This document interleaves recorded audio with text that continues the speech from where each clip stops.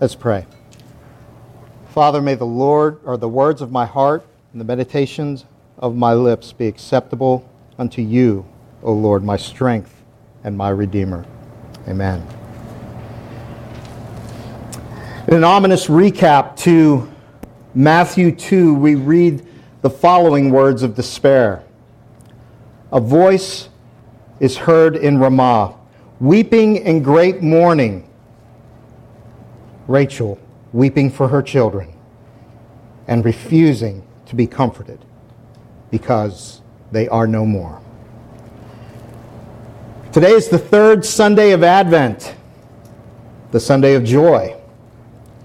And that's the passage that I read to you. It's hard to see joy in such a passage, and the painting by Cognier doesn't help. He captures the fear on the mother's face as she tries to keep her baby quiet as King Herod's minions wreak havoc through the town. If we're looking at a photograph instead of a painting, the baby we see would not survive. This mother and her child will pay a ghastly price, and she has no idea why. Still, this moment is more significant than she can imagine. It represents one of the last moments of an attempt to overthrow a plan set in motion from the foundation of the world. The violence may reign for a time, and times, and half a time. But this desperate lashing out cannot accomplish what it intends to do. For the perpetrators of such violence, it is already too late. The story of Matthew 2 may be familiar to you. King Herod served as the Roman client king of Judea, and his portrayal in history is not flattering. He is cruel, he's suspicious, he's vindictive. According to the ancient writer Macrobius, Caesar Augustus said it would be better to be Herod's pig than to be his son. Caesar's retort is based on the events of Matthew 2 and the legend that Herod had his own son killed in the melee. Well, 3 wise men then from the east saw a star in the east. I guess that's that way. Right, east. And then that led them to go west. When they arrive in Jerusalem, they appear before Herod and they ask him, "Where is the one who was born King of the Jews? We saw his star when it rose, and we've come to worship him." Interestingly, the simple question troubles Herod and all of Jerusalem with him. We get no comment on why everyone was so upset, but we can soon discern it. The religious authorities tell everyone that the Messiah will be born in Bethlehem. The wise men head for Bethlehem with Herod's blessing, but in secret, Herod asked the men to return after worshiping the child so that I too may go and worship him. Well, the men see Jesus. They worship him. They shower him with gifts. But all's not well. In close succession, 2 troubling dreams point to Herod's response to the news that he found so alarming. First, the men are warned not to return to Herod. Second, Joseph, Mary's fiance, the child's mother, is warned to take his young family to Egypt, for Herod is going to search for the child to kill him. And Herod tries. But the child is not there. The family has fled to Egypt, warned by an angel and financed by the wise men. Herod does not know that, so he lashes out. And Rachel mourns the loss of her children. The audacity of Herod always strikes me. He finds out that the Messiah has been born in his lifetime, and he sees this as a threat. So even though this is God's plan, put in motion from the foundation of the world, Herod assumes that He can stop this plan if he just kills all the babies in the village pointed to by the prophecy to ensure that he gets the right baby dead. Of course, he fails. How could he not? But Rachel is left to mourn the loss of her children. While Herod's logic escapes me, it does not surprise me. Nor does the wreckage that is churned up in Herod's wake. The book of Revelation demonstrates what happened in Matthew 2 and continues to happen through stark contrast to the exalted vision of Christ that we saw in Revelation 1.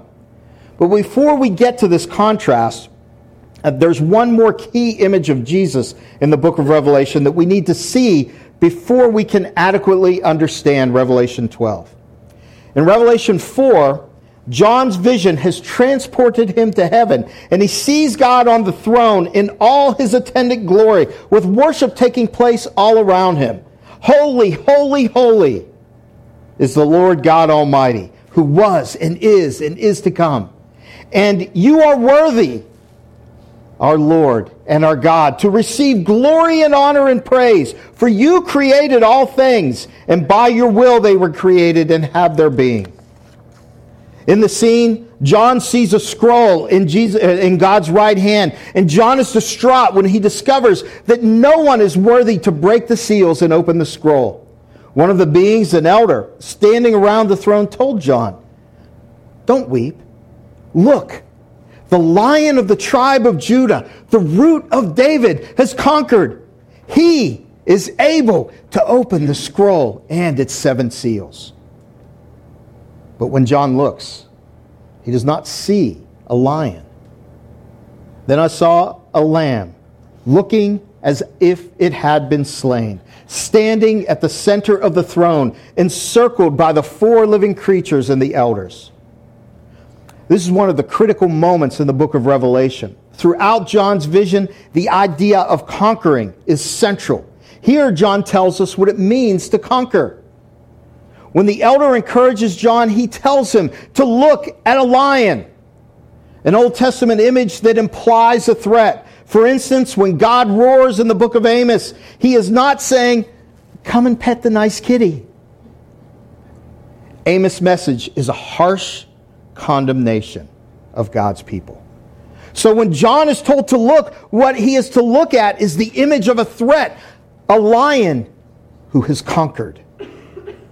Notice, though, that the lion isn't coming for war and judgment. He's already finished. Still, when John looks, he doesn't see a victorious lion. He sees a slain lamb. This is how Jesus conquers. Not through killing, not by destroying, but by dying. John's audience was used to the imagery of power. From coins to statues to buildings, everything proclaimed the power of Rome. The Pax Romana, the peace of Rome, was a peace built on violence. You will conform, or we will remove you. But it turns out that Rome's power was limited, as any expression of human power must be. And the Christians knew it. That's why they would affirm that Christ is Lord, not Caesar. So if the worst that Rome can do is bring death, what does that mean to the one who conquered death? What does that mean to the ones who belong to the one who conquered death? For Christians, Jesus' death is victory. Nevertheless, the Bible and the book of Revelation is not unaware of human suffering. In contrast to the exalted heavenly vision of Jesus in Revelation 1 and the vivid heavenly image of the victorious slain lamb in Revelation 5, Revelation 12 gives us a heavenly perspective of evil. But as the chapter opens, John describes an image of how God views his people. A great sign appeared in heaven, a woman clothed with the sun, with the moon under her feet and a crown of 12 stars on her head. She was pregnant and cried out in pain as she was about to give birth. The sign displays a woman dressed in the glory of the universe. She's pregnant, crying out in pain. Ominously, though, this is not the only sign. Another sign accompanies the first. The contrast in the second sign is stark. While the woman is dressed in marvelous splendor, she has an adversary.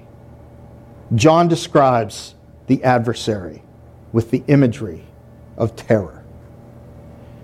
Then another sign appeared in heaven, an enormous red dragon with 7 heads and 10 horns and 7 crowns on its head. Its tail swept a third of the stars out of the sky and flung them to earth.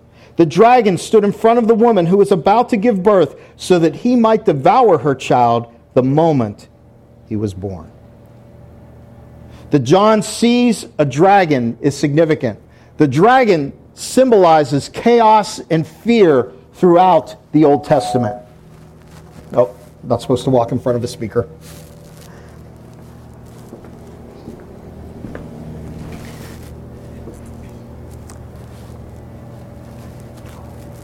In the Old Testament, the dragon is pictured as swallowing its helpless victims without mercy or restraint. And this painting is representative.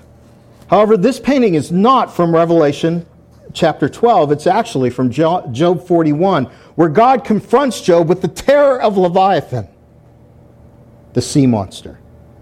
And imagine yourself in the place of Job, and God asks you, can you pull in Leviathan with a fishhook, or tie down its tongue with a rope?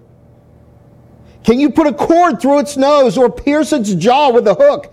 Will it beg you for mercy? Will it keep begging you for mercy? Will it speak to you with with gentle words? Will it make an agreement with you for you to take it as your slave for life? Can you make a pet of it like a bird, or put it on a leash for the young women in your house? Job's situation is a discussion for another day. Still, he serves us here alone before an unfathomable enemy who seeks no compromise, only destruction, to help us understand the terror of John's 7-headed, 10-horned red dragon, full of fury, ready to devour the woman's child without mercy or restraint in Revelation 12. As John continues, however, we immediately see that the dragon cannot accomplish his purpose. And in seeing this, we also glimpse what John's vision communicates.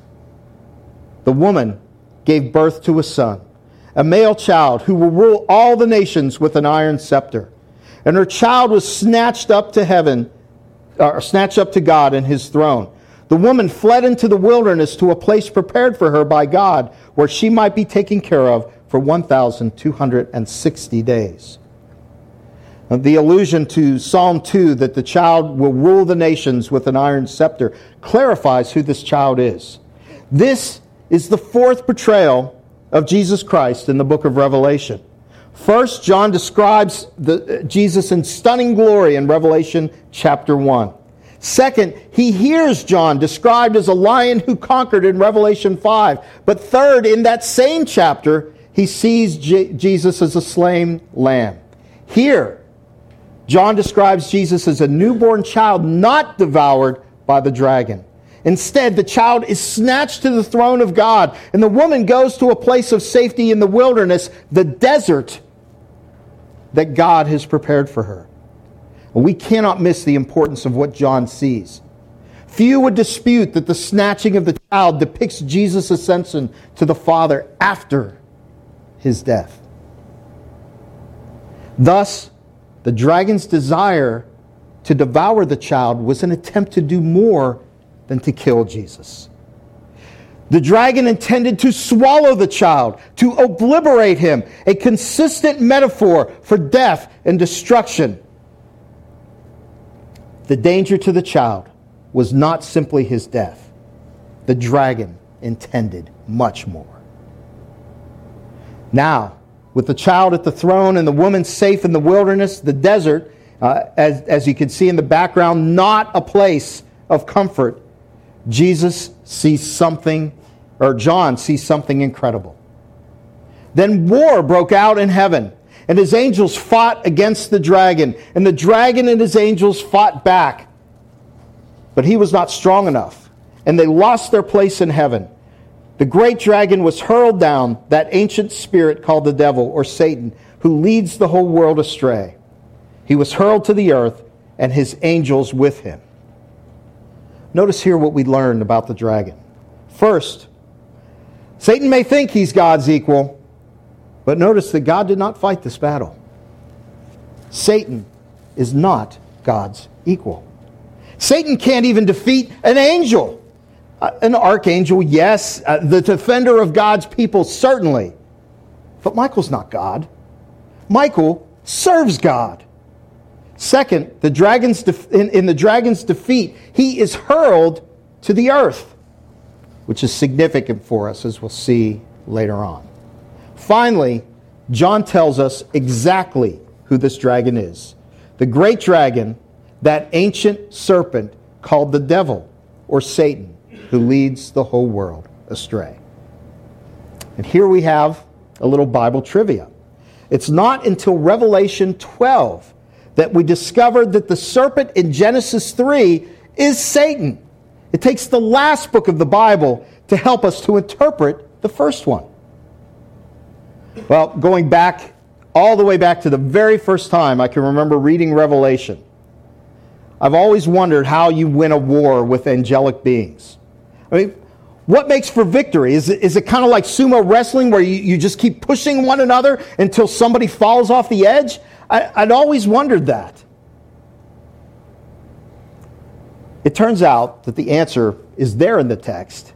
It's obvious, but it's not quite as clear, I guess, as we would hope. After the dragon's defeat, an unidentified voice in heaven cries out in victory, "Now have come the salvation and the power in the kingdom of our God and the authority of his Messiah. For the accuser of our brothers and sisters who accuses them before God day and night has been hurled down. They triumphed over him by the blood of the Lamb and by the word of their testimony. They did not love their lives so much as to shrink from death. Therefore, rejoice, you heavens, and you who dwell in them. But woe to the earth and sea, because the devil has gone down to you. He is filled with fury, because he knows that his time is short." I want to come back here and focus a little more clearly on verses 10 and 11. For the accuser of our brothers and sisters who accuses them before God day and night has been hurled down. They triumphed over him by the blood of the Lamb and by the word of their testimony. They did not love their lives so much as to shrink from death. See here in Revelation chapter 12, verses 7 and 9, the archangel Michael and his army accomplished victory. But in the victory shout of verses 10 and 12, or 10 through 12, we discovered that this battle actually took place on earth. And the ones who win the war are those accused day and night by the dragon, our brothers and sisters. Now, presumably, the ones who lost this war are the ones who, through violence, attempt to destroy the faithfulness of the accused. Rome, the height of human power and splendor. And it's here in Revelation 12 that we see another shift in the book. The first occurred, as we mentioned, in Revelation 5, where we learned that the lion had conquered as a slaughtered lamb. And here we see an essential part of Revelation 5 pulled forward into Revelation 12 as one of the ways that the accused conquer the dragon is through the blood of the Lamb. In other words, their victory has already been won for them by the Lamb. The accused also conquer through the word of their testimony. And in case we aren't clear on what this means, the voice from heaven tells us they did not love their lives so much as to shrink from death. The Christian defeats Satan by remaining faithful even in the face of all that the world has to offer, good or bad. And Revelation 17 and 18 demonstrates God's view of the allure of this world. We may not understand the pieces of our lives, but we have a Savior who loved us and who died for us, and He did not stay dead. Therefore, we actively resist the attempt to force our compromise, whether we are afraid or enticed. Jesus is Lord, not Caesar, not our oppressor, not our enricher, not anything of this world. You know, that may be. But the dragon is fierce. And he's not finished. He is filled with fury because he knows that his time is short. And having failed to annihilate the child and finding himself thrown out of heaven, the dragon looks for another target. When the dragon saw that he had been hurled to earth, he pursued the woman who had given birth to the male child. The woman was given 2 wings of a great eagle so that she might fly to the place prepared for her in the wilderness, where she would be taken care of for a time, times, and half a time out of the serpent's reach. So the dragon pursues the woman, the people of God, but again she ends up in the wilderness, the desert, that inhospitable place of protection. In the desert, she is out of the serpent's reach, but this doesn't dissuade him. Then from his mouth the serpent spewed water like a river to overtake the woman and sweep her away with the torrent. But the earth helped the woman by opening its mouth and swallowing the river that the dragon had spewed out of his mouth. The dragon can't reach the woman, so he attempts to overwhelm the woman, in essence to swallow her with a flood, with a tsunami, if you will. But in a theme that appears throughout the Bible, Satan's weapon is turned on itself, and water that is meant to swallow is in itself swallowed. Still, the dragon is not deterred. Then the dragon was enraged at the woman and went off to wage war against the rest of her offspring, those who keep God's command and hold fast their testimony about Jesus. Let's be clear about whom the dragon is pursuing.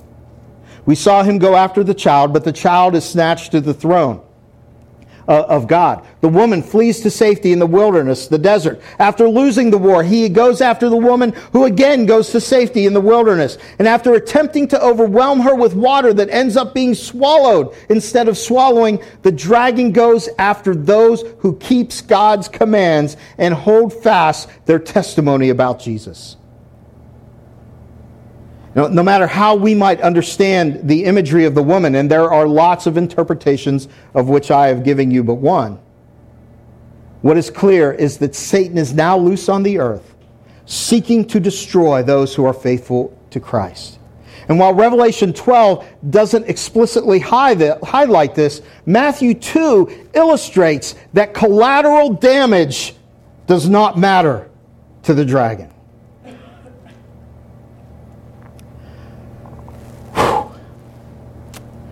That's a lot of stuff in a mere 17 verses. And what are we to make of all of this? First, as we have learned, we must remember that John intended to communicate something to his first audience. The constant allusion to the Old Testament, the references to Rome and Asia, John's heavy use of repetition demonstrate that John did not mean for his vision to be inaccessible to that audience. John had a message for them. John had a message that from God that he wanted them to understand. It wasn't simply a message for some future generation, some final generation to decode. Second, if John's audience could understand and apply it, if they could understand and apply it, we can too.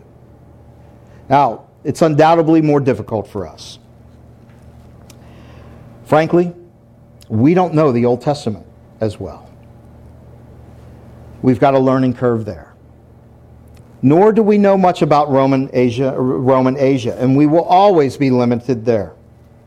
Thus, some of John's imagery that is so obvious to his initial audience is not so obvious to us. The myriad of interpretations for all the various pieces reminds us of this and cautions us about being too dogmatic. But whatever our limitations, Revelation 12 clarifies for us that the evil arrayed against us is both monstrous and relentless. Consider this. The dragon crouches, waiting to devour the Messiah. And while I doubt that it did so for John, for us, it's almost impossible not to see the connection to Matthew 2. Herod, knowingly or not, serves as the hands and feet and even the mouth of the dragon, seeking to devour the plan of God before it even gets a foothold on the earth. And stop and think for a second. How many people, willingly or unknowingly, have served as the hands and feet and even mouth of the dragon throughout history? And yet, here we are, 2,000 years later, and the gates of hell have not prevailed.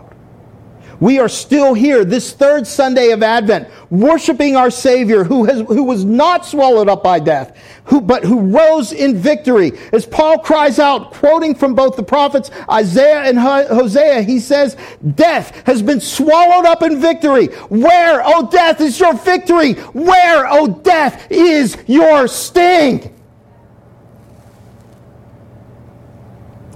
I find this big picture helpful. My place and standing with God is certain and sure, because the worst that this life has to offer, death, has already been conquered. But there's more. And there has to be. For our mother in the first painting and Job in the second, to make some sense of their situations, exposed in utter terror before a ruthless, unyielding, and persistent foe. As Job never discovered why his life fell to pieces, I assume that the mother in our painting from Matthew 2 would be oblivious to the larger battle of which she and her child are collateral damage. We see the story. We know that God's plan of salvation for the entire world brushed her arm. Herod, the dragon's minion, is only there because God is.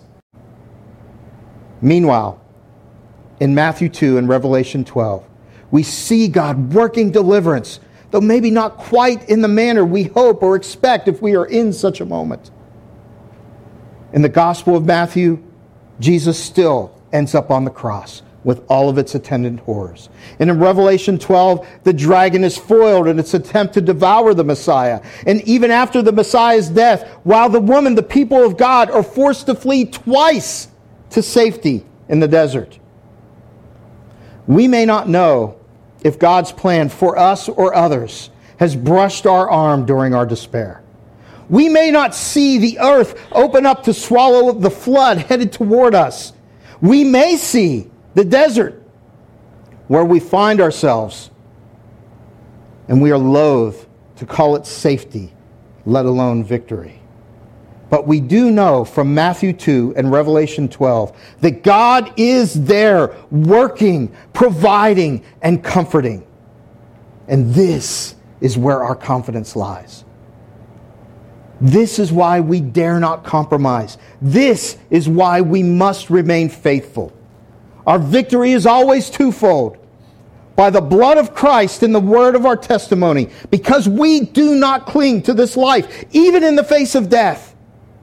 Listen to the Apostle Paul reflect on this as he also goes through suffering. Therefore, we do not lose heart. Though outwardly we are wasting away, inwardly we are being renewed day by day. For our light and momentary troubles are achieving for us an eternal glory that far outweighs them all. So we fix our eyes not on what is seen, but on what is unseen. And what is seen is temporary, but what is unseen is eternal. This may not make our pain any less, but it gives us context and assurance. It provides us with the foundation to cry out in the face of dragon or Herod, or even our failing hearts and the consequences of our own sin, that Jesus is Lord. He has conquered, He is on the throne, and He will return. But we'll save that one for another couple of weeks. It also gives us courage to come forward and stand before the dragon on behalf of those facing its onslaught. And yes, we all know what happened to Gandalf in this scene, don't we? And if you don't know, spoiler alert, he dies. If we had started in Matthew 1 this morning, we would have been amazed at the choreography that took place, from the genealogy to the encouragement and the command to Joseph. And let's reflect very quickly on what the angel said to Joseph in Matthew 1. Joseph, son of David, do not be afraid to take Mary home as your wife, because what is conceived in her is from the Holy Spirit. She will give birth to a son, and you are to give him the name Jesus, because he will save his people from their sins. Joseph does not know all that we know.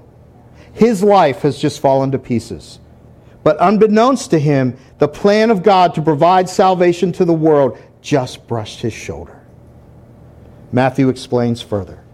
All this took place to fulfill what the Lord had said through the prophet.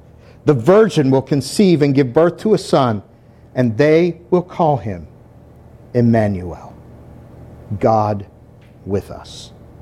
Neither the dragon nor Herod had a chance.